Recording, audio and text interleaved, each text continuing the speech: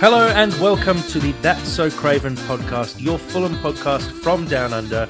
We're here today to discuss Fulham playing in the FA Cup quarter-final for the first time in 16 years as we take on Manchester United at Old Trafford for a place at Wembley. To discuss this game, I have Sammy. How you going, Sam? What up, peeps? I'm going good. A bit bewildered because I've just walked through the door, but no, I'm ready. Let's go. Let's get it. Good stuff, Sammy. And Dad, how you going today?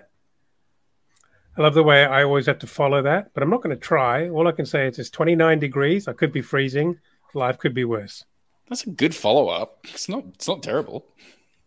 I was going to say I'd take that most times, more often than not. So, yeah, guys, obviously we've come off the back of a couple of disappointing results, talking through the loss to Brentford, the loss to Arsenal. Obviously, without our talisman in the middle, João Palhinha, who is now back from his suspension. This is the first game we're going to see him back.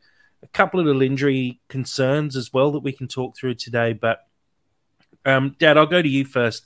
How exciting is Fulham being in an FA Cup quarter-final for the first time in 13 years, I think it is. Such a long time since we've been at this stage of the competition.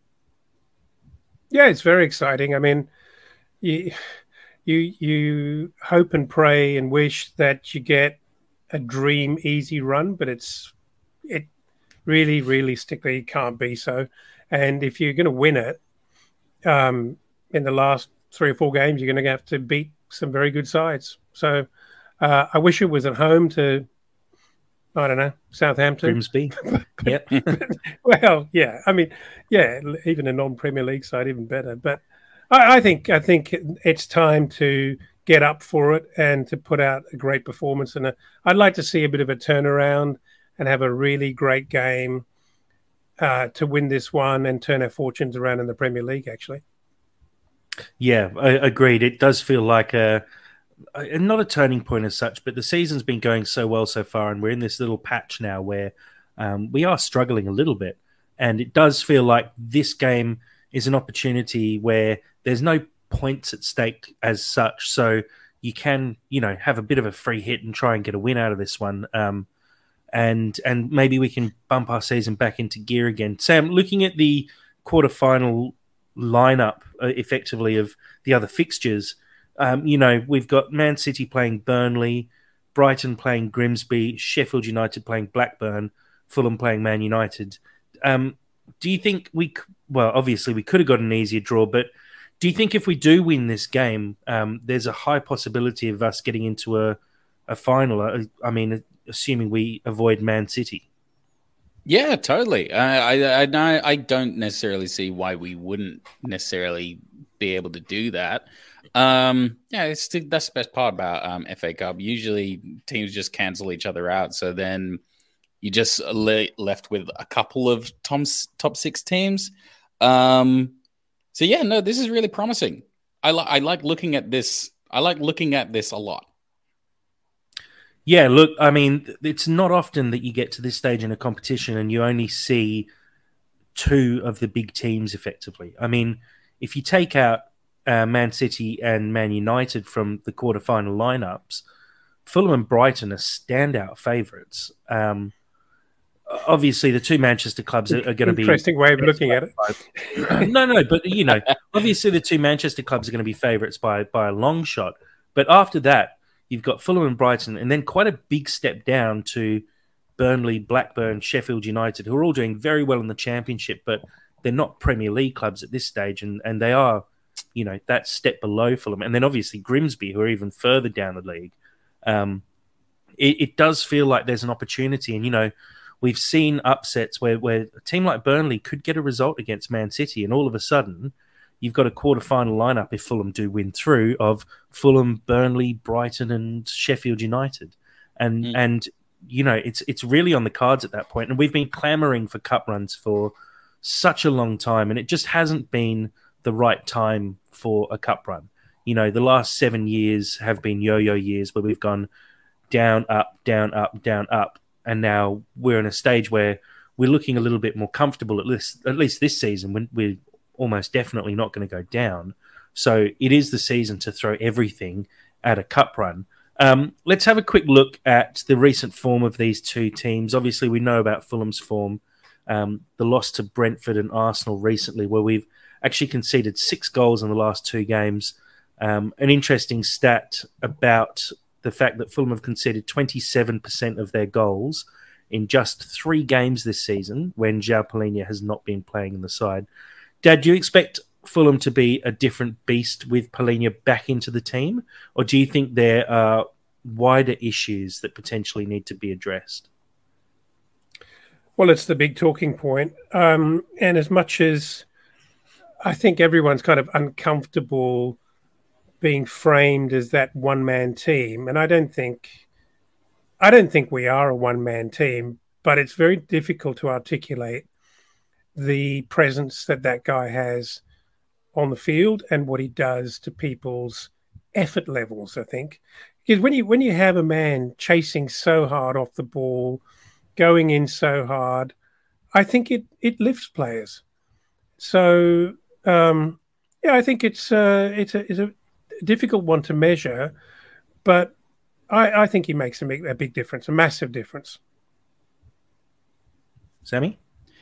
Yeah, I want to actually reiterate a point that I heard Tifo actually talking about us because they covered the Arsenal game, and I actually thought it was actually a really good point because they were talking about how at this stage of the season for teams like us, we've had a really, really good run, and teams are starting to kind of figure us out a little bit because, there's not a lot of depth. There's always the same amount of players, and so you play X number of games, and then you actually have a pretty good sense of how teams play, and I feel like that's kind of like what's happened to us over the past couple of weeks.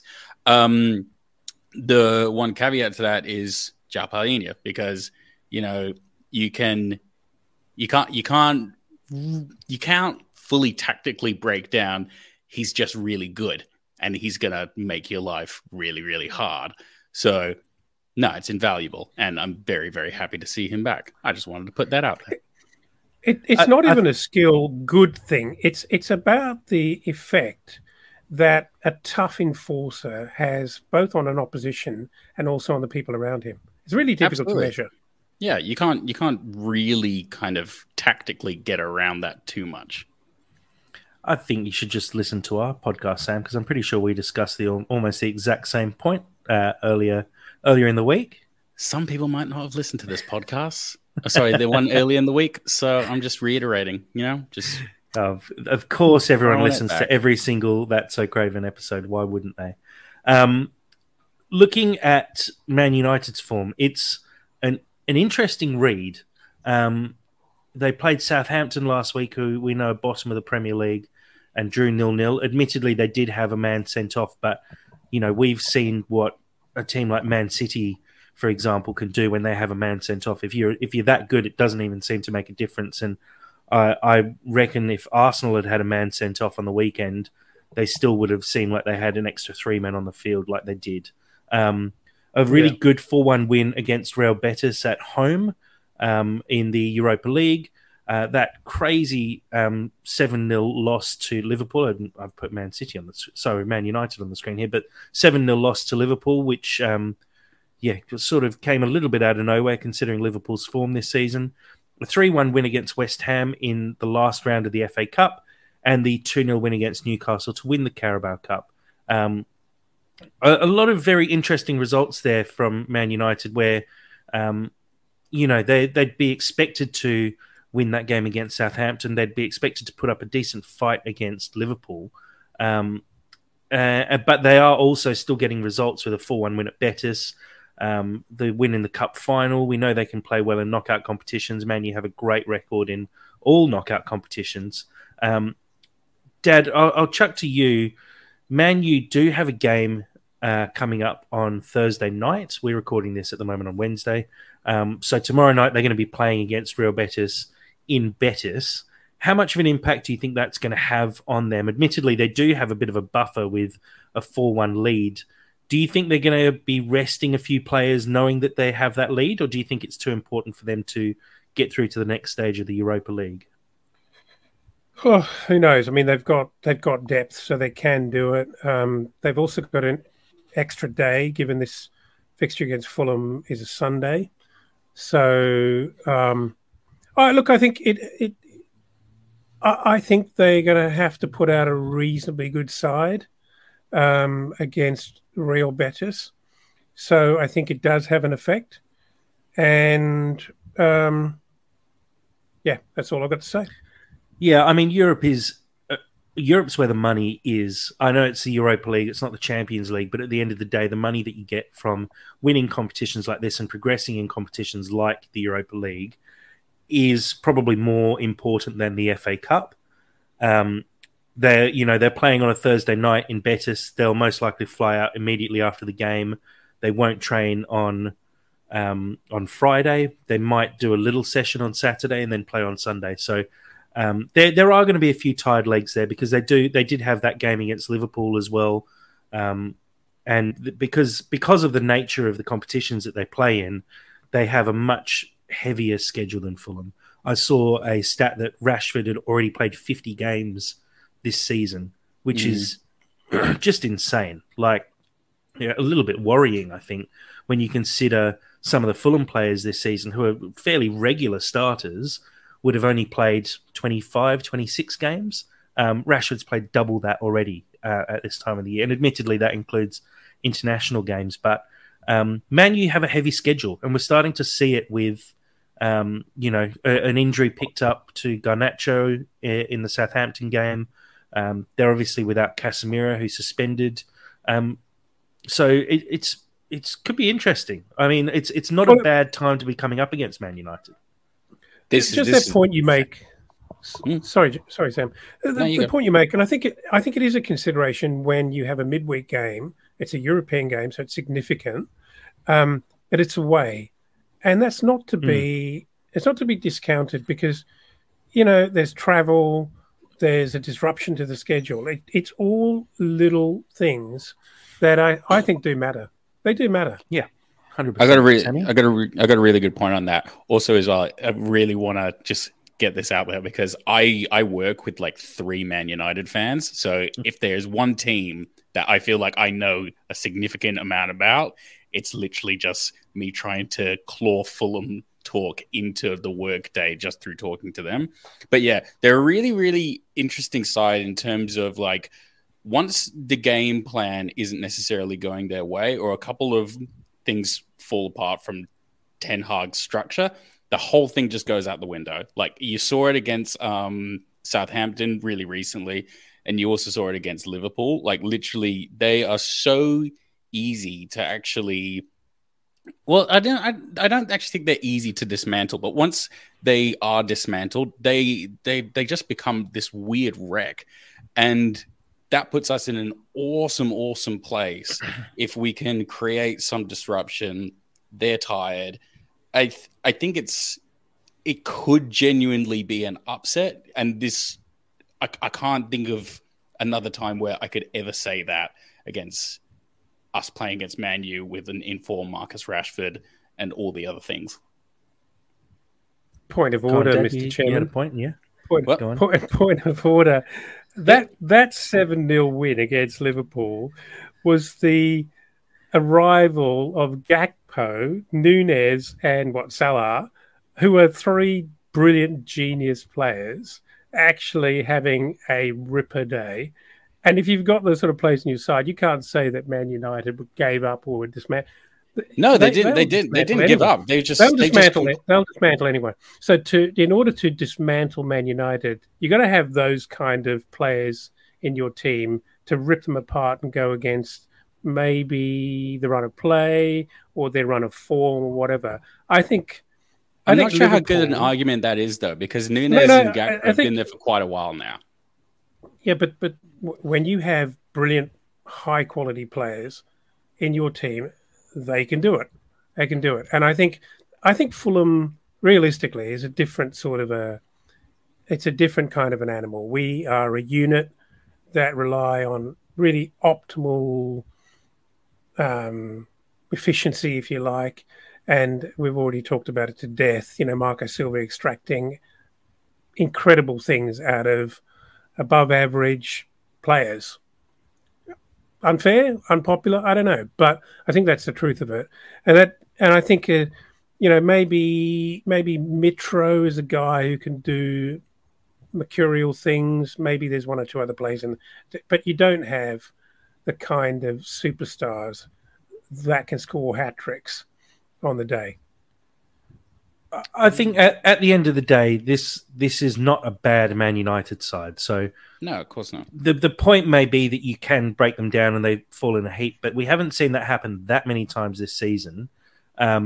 It's very different. A Man United Liverpool derby is very, very different to any other game because there's such a rivalry there, and we see these things, these blowouts happen. Like it's crazy the number of times that these teams concede 5 goals against each other, 5+ goals. When you see Man U play Arsenal, Chelsea play Liverpool, Man City play anyone, like those top 6 teams, they for some reason, if there's a bad loss, it's a really bad loss, and you see a lot of goals going in.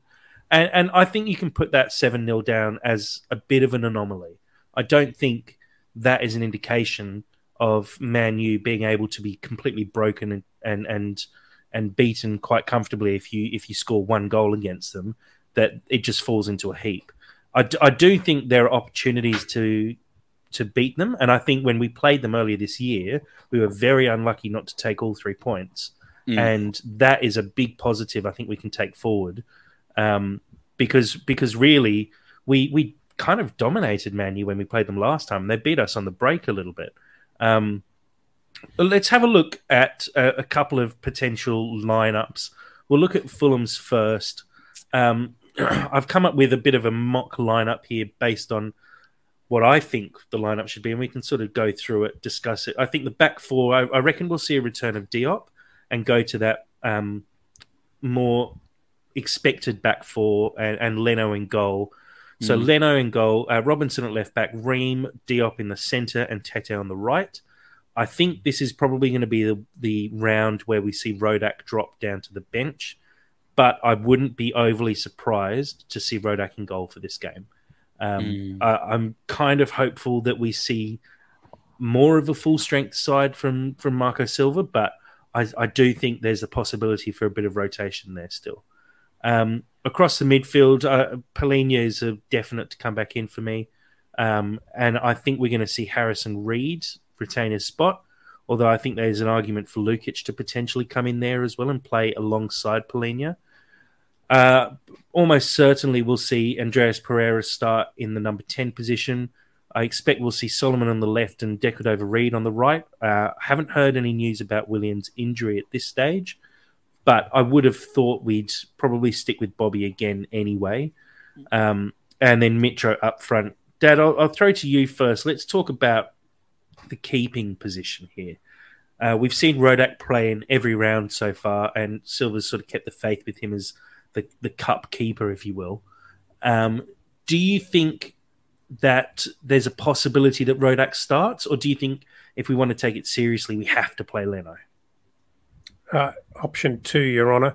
There's no way in the wide world you're playing Rodak against Man United away if you're serious in progressing. Nothing against Rodak, but Leno is the guy. And if you look at what he brings to this side and how many points he's won us or contributed to the winning of, absolute hands down has to be Leno. If Diop isn't selected, I'm travelling to London and requesting talks. And I guess you're assuming Willian is still injured, or are you just saying Bobby over Willian? I think. Well, Silva did say that Willian was selected to start, but then effectively pulled out with an injury. So he was going to start the Arsenal game. I think if Willian's got a potential little hamstring strain and a back injury, I wouldn't be surprised if Silva lets him rest and plays Bobby, who links up really well with Tete anyway. Yeah, I'm happy with that. And maybe Willian sits on the bench and adds something late in the game if you really need him. But I think realistically, we'll probably see Bobby start. Sam, I'll throw to you a question. Do you think Lukic or Reed, basically, that's the question, who partners Palhinha in the middle? I mean, a Man U lacking in Casemiro, it could be worth having Sasa Lukic there just to add a little bit more creativity and like link up with Andreas, because Andreas is going to have he's going to have a long game if he's having to do all the creativity himself. I mean, honestly, you could even see Tom Canny genuinely start just for this game Still alone, injured. just because. Oh, is he still injured? Well, there you go. Yeah. Yeah. Well, there you go. I could genuinely see Sasa Lukic starting over Reed as well. Also, just to be honest, I'm not 100% sure if I see Bobby starting. Like, I can see. Sorry, who would you put there instead? Weirdly, I'm almost thinking maybe Wilson. I'm just trying to think how like. No, I'm just trying to forget your biases. I'm just trying to think like how Silva would essentially see this game, because we're always wrong when it comes to how Silva actually lines up and actually sees how I he got can it right it. a couple of weeks ago. You did get it right, but the fact that that's an anomaly should say everything, you know? Like I'm genuinely trying to think here, like what not Wilson, what Silva thinks that he actually needs, and I'm just trying to think, does he want creativity? Because I don't think he's going to need that much brute force. But yeah, I'm not sure. But I think, just to be devil's advocate, I'd like to see Sasa Lukic maybe start over Reed, just to see what he can do in the full side. Yeah, Sammy, I'd go further than that. Sorry, I'd go further than that and say, I'm going to say Lukic is a bit of an enigma. He's promising to be quite a package, doubled up with Polina, and we've never seen it. He's always had to step in for Polina. And nothing against Harrison Reed, but we know what he can do, and he probably needs a rest, honestly. Yeah. And I think, yeah, you go. I think not that this is an unimportant game, but it's not the Premier League. I definitely want to see Lukic and Polina and see what they've got to offer this team. Definitely. Yeah, because like I've seen glimpses of like Lukic's ball control, and I can see that there's creativity there, and I can see that there's some real genuine skill and some good vision, and I just want to see like what he would actually be like if he has like the freedom of having Polina there to essentially clean up. Yep, I agree. I really like the look of Lukic. Admittedly, we haven't seen a lot of him, and when we have seen him, it's been out of position. I'd really like to see him alongside Polina, because I agree. I think he's a bit more creative than Harrison Reed. He's not going to give you quite as much of that sort of hassling that Harrison Reed does. But I think Polina sort of makes up for that. And we could see Polina basically winning the ball back and then laying the ball off to Lukic, who drives forward. He looks really good when he's got the ball at his feet. And I'd just like to see us at least give it a go, and I think this is a good opportunity to do so. Sammy, I'll throw you a question that's come in from one of our live viewers, William. He says, would you play Leno for this game and give Rodak a start in the next league game for the sake of keeping everyone fresh? Oh, that's a very, very diplomatic question. Honestly, Will, love your work, always do. I don't really like starting Rodak. He just fills me with too much stress. I don't want to see Rodak in the Premier League, especially in these next couple of games that we've got coming up, just purely because I think the games are so winnable for us, but they're equally as losable. I feel like they are our games to lose. Playing like those relegation teams, and I don't want to be stressed going into those games. So I'm sorry, Leno, you're a big boy. You're like, the toughest software engineer I've ever seen. So I'm sure he can handle it. But bless you, William, for playing a great politician there. I'd go on, Dad. Is there a side that can actually afford and is therefore invested in two world-class keepers who they rotate? There's not a side in my head that does that. Not Not rotation. I mean, to. you look at Chelsea. They've got Kepa and Mendy, who are both world class keepers. Nottingham Forest have Dean Henderson and Keylor Navas. They're both class keepers. Chelsea are profligate. They just waste money. And I mean, most teams have a good keeper behind him. Maybe not world class, but I'd say we have a world class keeper in Leno. It's tough to get anyone near that level to sit behind and not play. That's why teams like Chelsea picked up Mark Schwarzer at 39, because you want someone who can do it, and you almost need to pick up like a Pickford in 4 years' time when he's in his late 30s, and have him sitting on the bench as your backup keeper, because he can do it, and he's not going to be too pissed off at not starting every week. So it's tough. I think, to William's question, I think you do play Leno this game, but I don't think you have to give that back to Rodak unless there's a promise that's been made by Silva to Rodak saying you get to play every game in this competition. I think unless that's been said, Leno starts every game from here on out. But I think really, there's no way Silva's making that deal with his second keeper. That's how you keep second keepers, though, and how you get a half decent backup keeper, by making promises like that. I'm all for like integrity. It's not how you win an FA Cup. Yeah, I'm all for integrity and fairness, but at the same time, it's like you want to play to win, and you have to put. But you also make those promises not expecting to win an FA Cup. That's the thing. You expect that will give Rodak a guarantee of maybe 5 or 6 games for a season. Well, pretty much. You go, we'll get to you'll be able to play in the 3rd, 4th, and 5th round of the FA Cup, and the 3rd, 4th, and 5th round of the Carabao Cup, and you get your 6 games for the year, and we're pretty happy with that. But all of a sudden, we're getting to crunch time now where you can win the FA Cup, potentially. And so sometimes those promises you might have made do have to be thrown out the window. And I think this could be one of those times. Absolutely. Moving on to the Man U lineup, because I think we're pretty comfortable with Fulham lining up in a similar sort of fashion. There might be some rotation on top of this, but let's have a look at Man United now. As we did mention before, your dog's not happy with the Man United lineup, Sammy.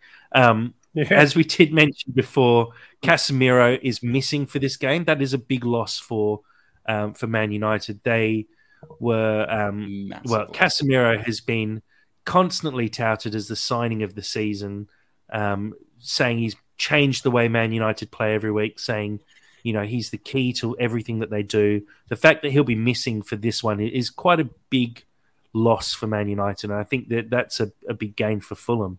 The other one who's out is Garnacho. Now, obviously, he's not been a starter that much, with Rashford and Antony both being in good form, but we do know what he can do. He obviously scored that goal against Fulham, the last goal before the World Cup break. So I've put together a rough lineup based on how Man United went out in the game against Southampton last week.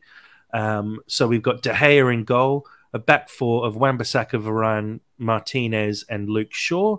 I expect that will all be the same unless there's a bit of rotation. Maybe De Gea gets a rest, and maybe Martinez gets a rest as well, and Luke Shaw as well, because they're a little bit older. Martinez isn't that old, but they're playing most of the games at the moment. Please start Harry Maguire. Please start Harry Maguire. It's very possible we'll see Harry Maguire come in. He's obviously on the bench. And, Man U have been very good at bringing youth through into their starting lineup, and they do it in the Cup often as well. So wouldn't be overly surprised to see some youth come in. In defensive midfield, it's probably a choice between Fred or McTominay to replace Casemiro. When Casemiro went off after his red card, McTominay came on and played in that role. So I expect we'll probably see that happen again. In midfield, I've gone with Fred and Fernandes. Fernandes is obviously a top-class player. Fully expect him to play in this game, even though he would have played in Europe as well. But I think he's too important to drop for them. And it's between Fred or maybe Jadon Sancho in that position there in midfield. Sancho did start there, but I wouldn't be surprised to see Man U maybe go a little bit more defensively with Casemiro missing, and bring in Fred to play in the centre. Up front, the front three, expect it to be the same with Anthony on the right, Rashford on the left, and Weghorst up front. I'll bring up a comment from Steve here, who's also following along on our live. We have talked about a little bit the fact that there's a game on Thursday that Man U have. Steve says Real Betis could give them a hard game tomorrow night, currently 5th in La Liga. Steve obviously knows, being a man living over in Spain as well. We could expect, that it's very possible when you're 4-1 down and it's a knockout game, Real Betis are going to throw absolutely everything at Man United. And we could see a few more injuries and a few battered bodies. And maybe we do see a little bit more rotation from this Man United side.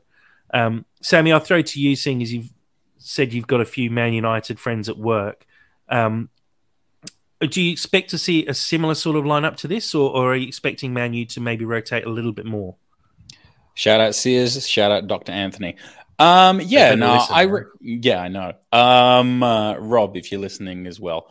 I'm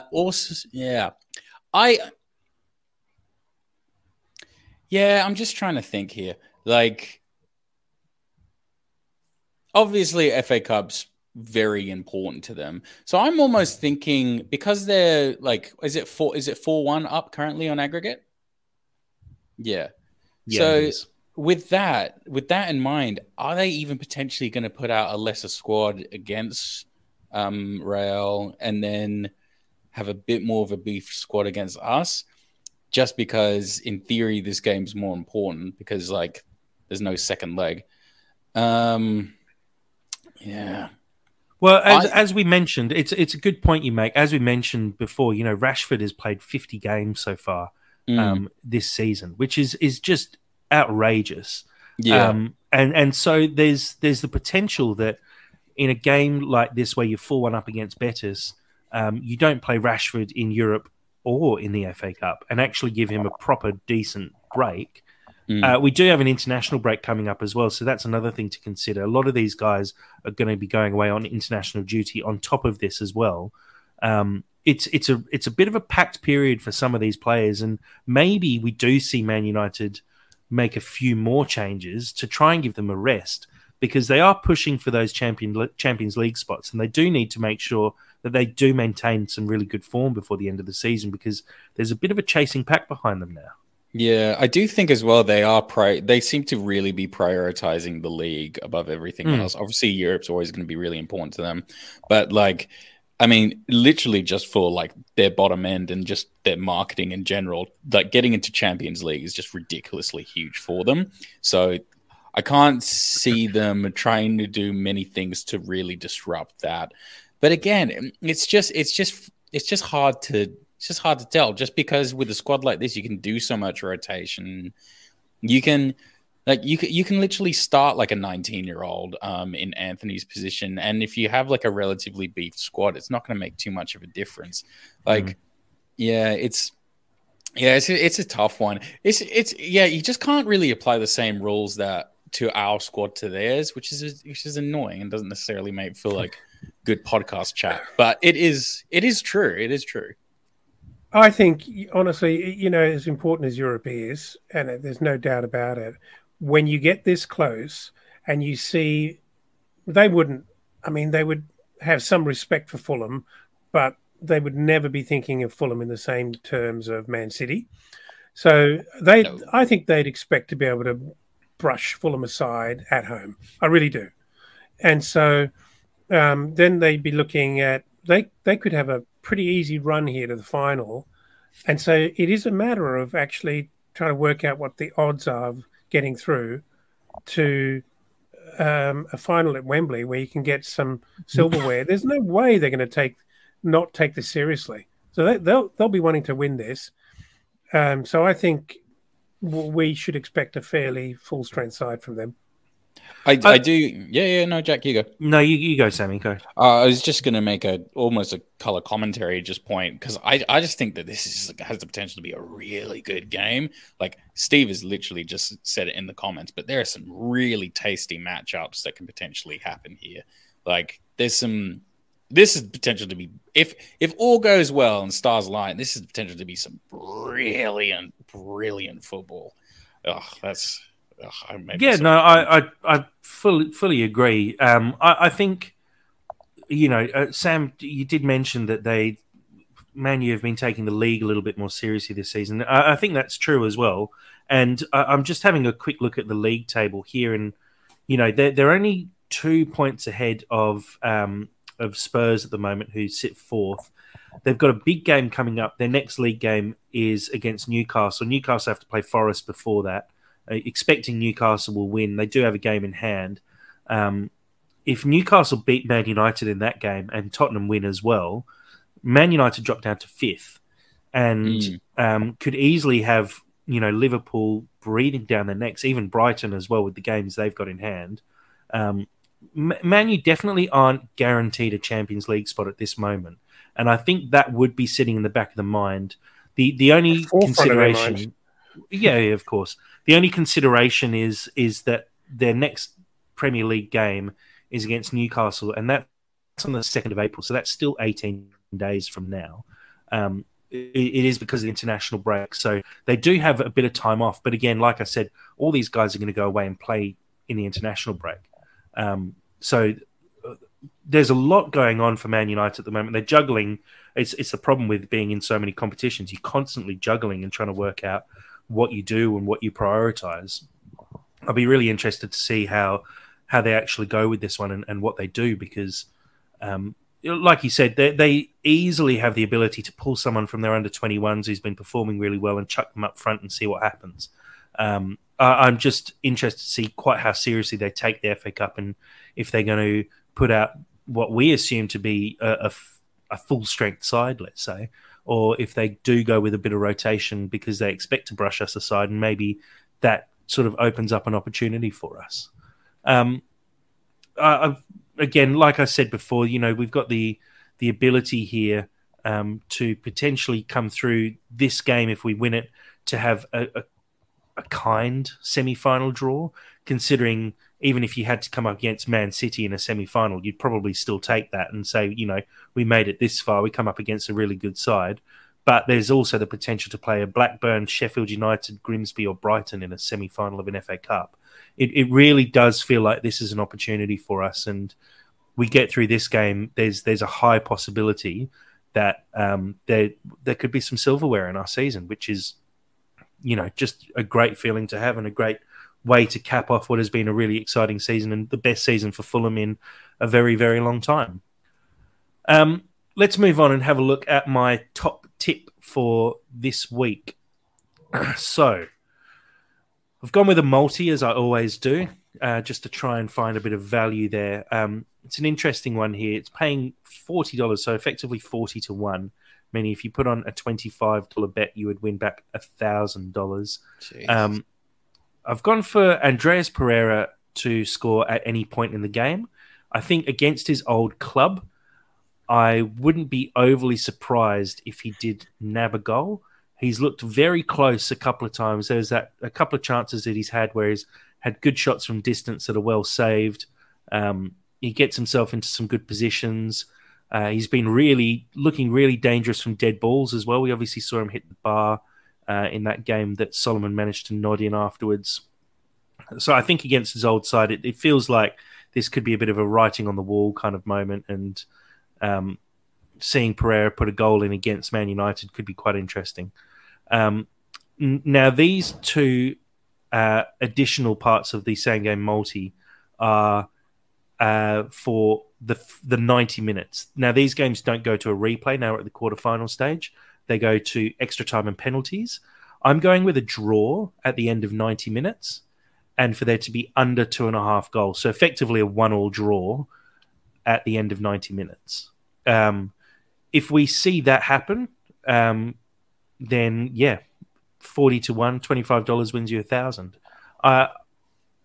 Comments, thoughts, go. That would be awful. I would hate to go into extra time. I would hate that so much. Is that mainly because the game kicked off at 3:30 for you? That is a contributing factor, but just in general, like I think we have. I think we can win. Like I can go out on the record and say I think we can win. But 1-1 or even push to penalties. I just don't think we have the depth. Yeah, Dad, your thoughts? I like the narrative of Pereira wanting to prove himself against his old club at Old Trafford. Can we hold this to a 1-1 draw? Well, if Southampton can keep Man United out, why can't we? So we need a red card, essentially, is what you're saying. Yeah, maybe. Well, I'd interestingly, be all for a 1-1 draw is one of the. I'm just looking at the odds on the screen now. 1-1 draw is effectively the second favourite potential result for this game. They're looking at a Man United 1-0, 2-0, or 2-1 win are the favourite results. And next after that is a 1-1 draw at the end of 90 minutes. So I don't think it's out of the question for a result like that to happen. A Fulham 1-0 win, for example, is paying $20, so 20 to 1. Wow. I think a draw after 90 minutes, knowing that there's extra time and penalties, I think when you do know that is a possibility, if you were 1-1, let's say, with 75, 80 minutes gone, you do sometimes almost see teams play for extra time, knowing that you've got a chance to get to penalties. And then when you get to penalties, it really feels like 50-50. Any team could win it. It's down to a keeper, and you never know what could happen at penalties. So I see Fulham nicking a goal through Pereira. I see us conceding because I think Man United are just kind of that good. But I don't see it being a super high-scoring game. I think it's going to be quite attritional, as we saw in the last time we played Man United. I think there's going to be a lot of hard challenges and a lot of physicality in this game. Any other comments on that? Do you think that? Well, firstly, do you think those are good odds? Yeah, not bad, but please, can we not go to penalties? Yeah, I mean, for like the narrative, it would be incredible, but like for my arteries, I just don't think I can. I just don't think I can hack that. You know. No, fair enough. Another cheeky bet there as well. Manor Solomon still playing $6 to score at any time in the game. I think he's going to give Wan-Bissaka some real issues down the right. Go on, my bet, and I've been pretty good with my bets of like who's going to score. I reckon I'd love to see the statistics on this. I reckon Harry Wilson, because I reckon he's going to come on, be incredibly unassuming, and then just finally have his moment, and Man U will just be perplexed and confused, and he will be relatively unremarkable for the rest of the game. And it just matters. One moment. Put it this way: Harry Wilson is paying $5.80, which is the same as Solomon and Willian. That's mental. And apparently more likely than Pereira or Decordova-Reid scoring. Oh, I'm not having that. Not having that. So this is, again, why we do the segment, to pick out these little things, because, you know, the Man United anytime goal scorer is much more well-researched, it seems, at least, where you've got Rashford as the outright favourite, Martial behind him, Weghorst, Anthony, Fernandez, all paying good money. And, you know, you don't have the anomalies floating around quite the same as you do with Fulham. Even João Palhinha paying $14, considering some of the goals we've seen him score this season. It wouldn't be out of the question from a corner to see Palhinha head one in, or another 40-yard bomb from Palhinha. Like, you know, there's a lot of value floating around for Fulham bets this year, and I think it's quite an interesting one, and I'd be really interested to see other people's thoughts on these as well, and if there were other multi-bets that you could piece together and try and find a little bit of value, because I don't think Fulham are being fairly judged in the market at the moment, and that's where the value comes from. Gamble responsibly. Oh, man. Anyway, let's move on to our final segment of the podcast. Sammy, your thing. You've asked today to be put, for our people on the live stream, you've asked for a builder's hat. Yes, I have. Walk No, me a through safety your hat. quiz for the day. A A safety safety helmet. hat. Okay, so again, it's the season for a lot of things, but one thing that's also on the horizon that nicely links back to Tony Khan. So again, this is a scenario where Tony Khan, the megalomaniac that he is essentially just trying to compete in every capacity with his competitors. So in this scenario, Tony Khan is competing with WrestleMania itself, and he is booking specifically with Fulham players to actually take the positions that you would otherwise see wrestlers do. Now, in this scenario, you have to book the winner of these inaugural championship matches. And if you can as well, I would love to hear some booking ideas. I'd love to, because it's one thing to just decide who you want to win, but it's another thing how you would like to see it win. And that's what the art form is about. So, with that in mind, the Cruiserweight Championship, Solomon versus Reed. Who do you pick? Harrison Reed, I think, has a bit more bite about him. I'm a little bit worried that you actually put thought into this one, Sam. This feels like one that you came up with last minute. You told me you'd actually planned this one. No, I came up with this one last minute, but yeah, it just kept on running out of my head. It's like I just kept on seeing it.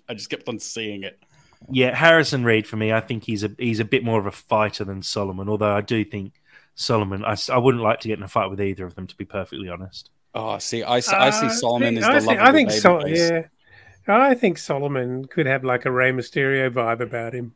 Yeah, I see that. Bit of Krav Maga, maybe. Yeah. This next one, this is the thing that really sparked it going. So the tag team championships, BDR and Tete, or the Americans, Tim Ream and Anthony Robinson. Who you booking to win?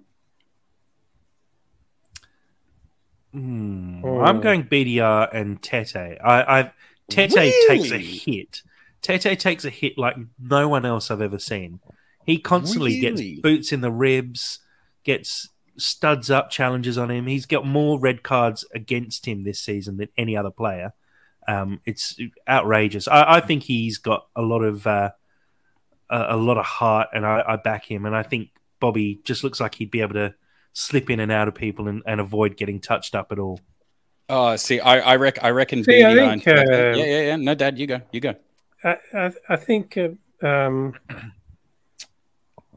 I can see Reem I can actually see Reem as a wrestler. You know, I don't know why with the ponytail. Yeah. I just think he's got the theater about him, and I think he could pull that off. I think Anthony Robinson would be really awkward as a wrestler.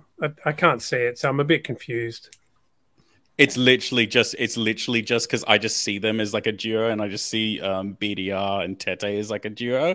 I picture that being like a really hard fought battle, and then like you think that Tete and BDR are gonna win because they dominate the whole match, and then like Green uses trickery and brains, and then he just sneaks something. I don't know how he does it though. That's for other bookers. Anyway, the Intercontinental Championship, William or Pereira, the inaugural one?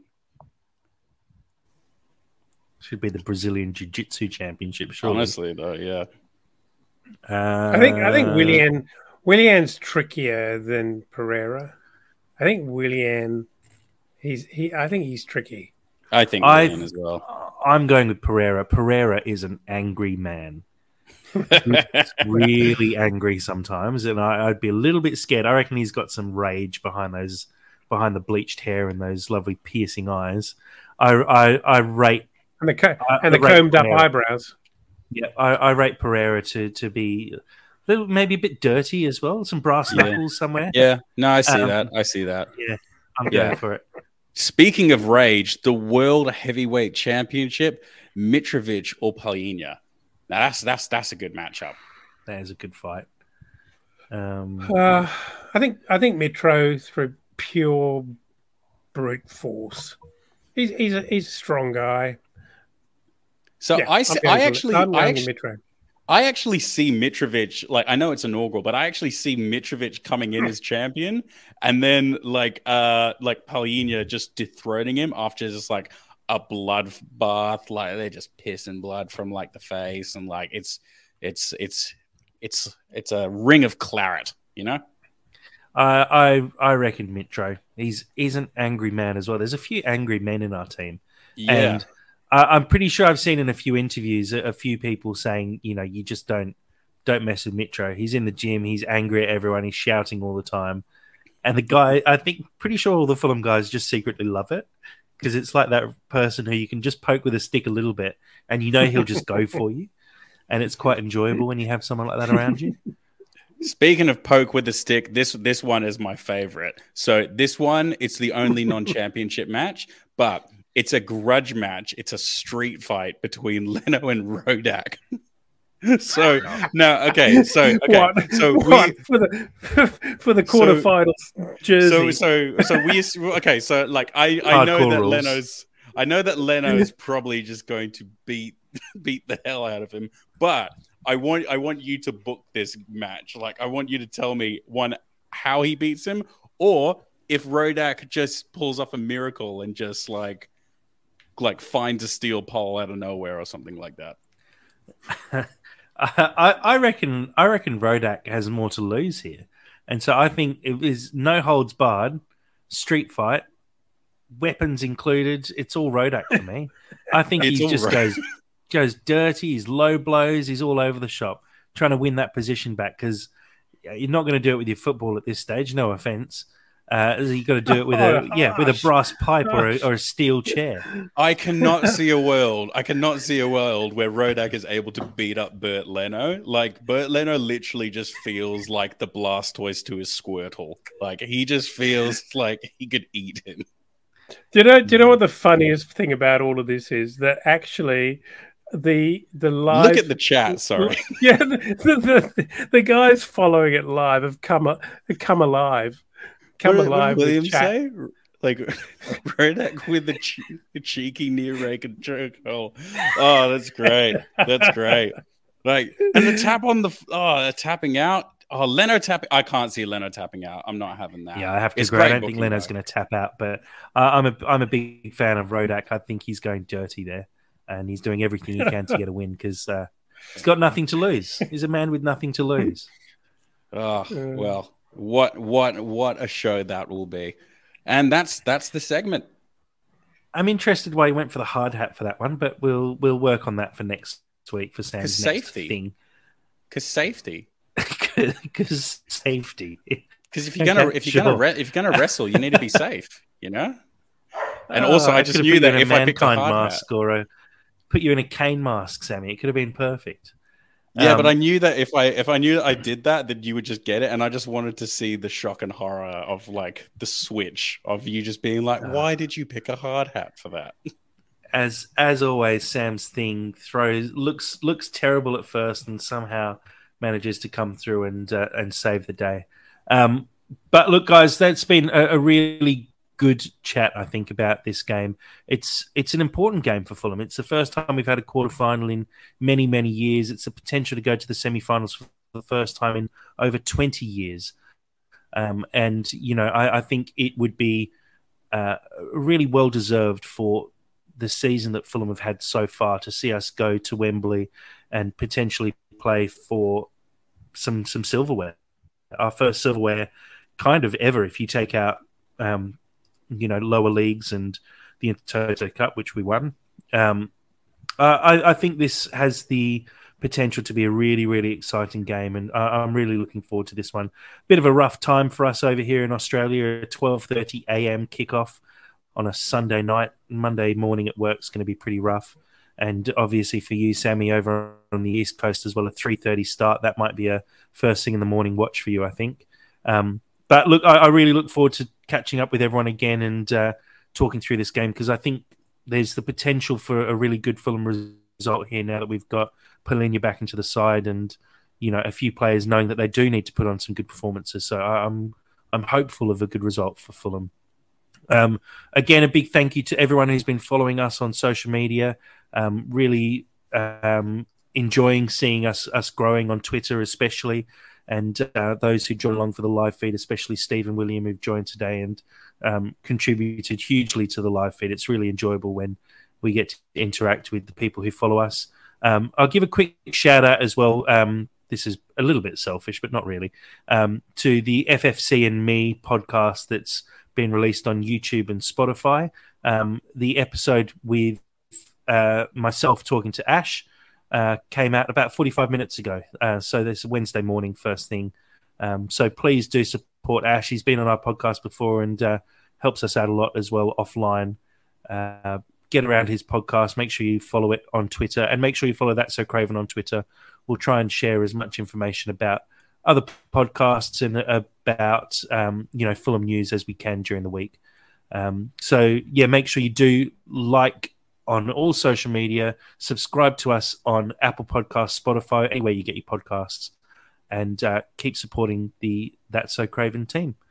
So, Dad, thank you very much for your time this afternoon. Looking forward to maybe, I don't know if we'll be able to watch this game on Sunday together, seeing as it's so late, but we'll see. Yep, it's a pleasure. Good chat, good fun. And I'm a little bit concerned about how much thought you actually put into the classes of each one of those matchups, Sam. I'm really, really concerned about that.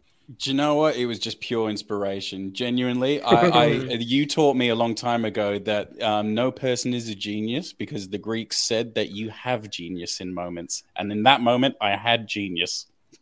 I reckon Dad might have put it a little bit more succinctly than that, but good job, Sammy. And Sammy, thank you for joining us today. Thank you for having me. Looking forward to talking this one through with both you. No notes. Let's take the notes offline, I think, this time.